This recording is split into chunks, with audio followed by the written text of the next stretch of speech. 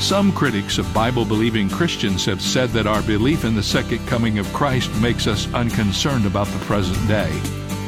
That should never be true of any follower of Christ. It's true, Jesus Christ is going to return.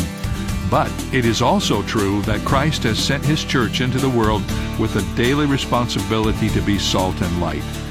So we have both a present and future focus. I like what one person said. We should work as if the second coming is 10 years off and live as though He might appear in the next 10 seconds. This is David Jeremiah encouraging you to get on the road to new life. Discover God's plan for the second coming on Route 66. Route 66, driving the word home. Log on to Route66Life.com and get your roadmap for life. That's Route66Life.com. Route 66. Start your journey home today.